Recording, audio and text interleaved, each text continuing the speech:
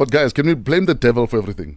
Yeah. No, you can't. You can't. No, guys, sometimes we don't take responsibility. Like Hansi didn't take responsibility for cheating. For match fixing. It's the devil. No. Guys, at some point we need to take responsibility for our... Yes, it's the devil. No, come on. The devil tempts you, and then it's up to you to decide how you behave. Your actions are... guys, that day the devil is like, how guys... He's chilling. I was He's in on Puerto Rico, holiday guys. somewhere, guys. He's like, guys, I was busy tempting Donald Trump. It's the devil's fault. There's no But such the devil doesn't point a gun at you. Yes. But he It's is the temptation. he is part of it, but the end decision is yours. So Samisi, your relationship deal breaker is drugs. And if your boyfriend says it was the devil, my baby, and It was you know this yeah. devil. God gave us the wisdom, guys. God gave us the wisdom to know what's right, what's wrong. But Yes. We will always, no matter how drunk or how close to coma, even a person in a coma can still hear Knows what is right right and wrong. and what so is you wrong. don't forgive your boyfriend for doing drugs because the devil tempted him.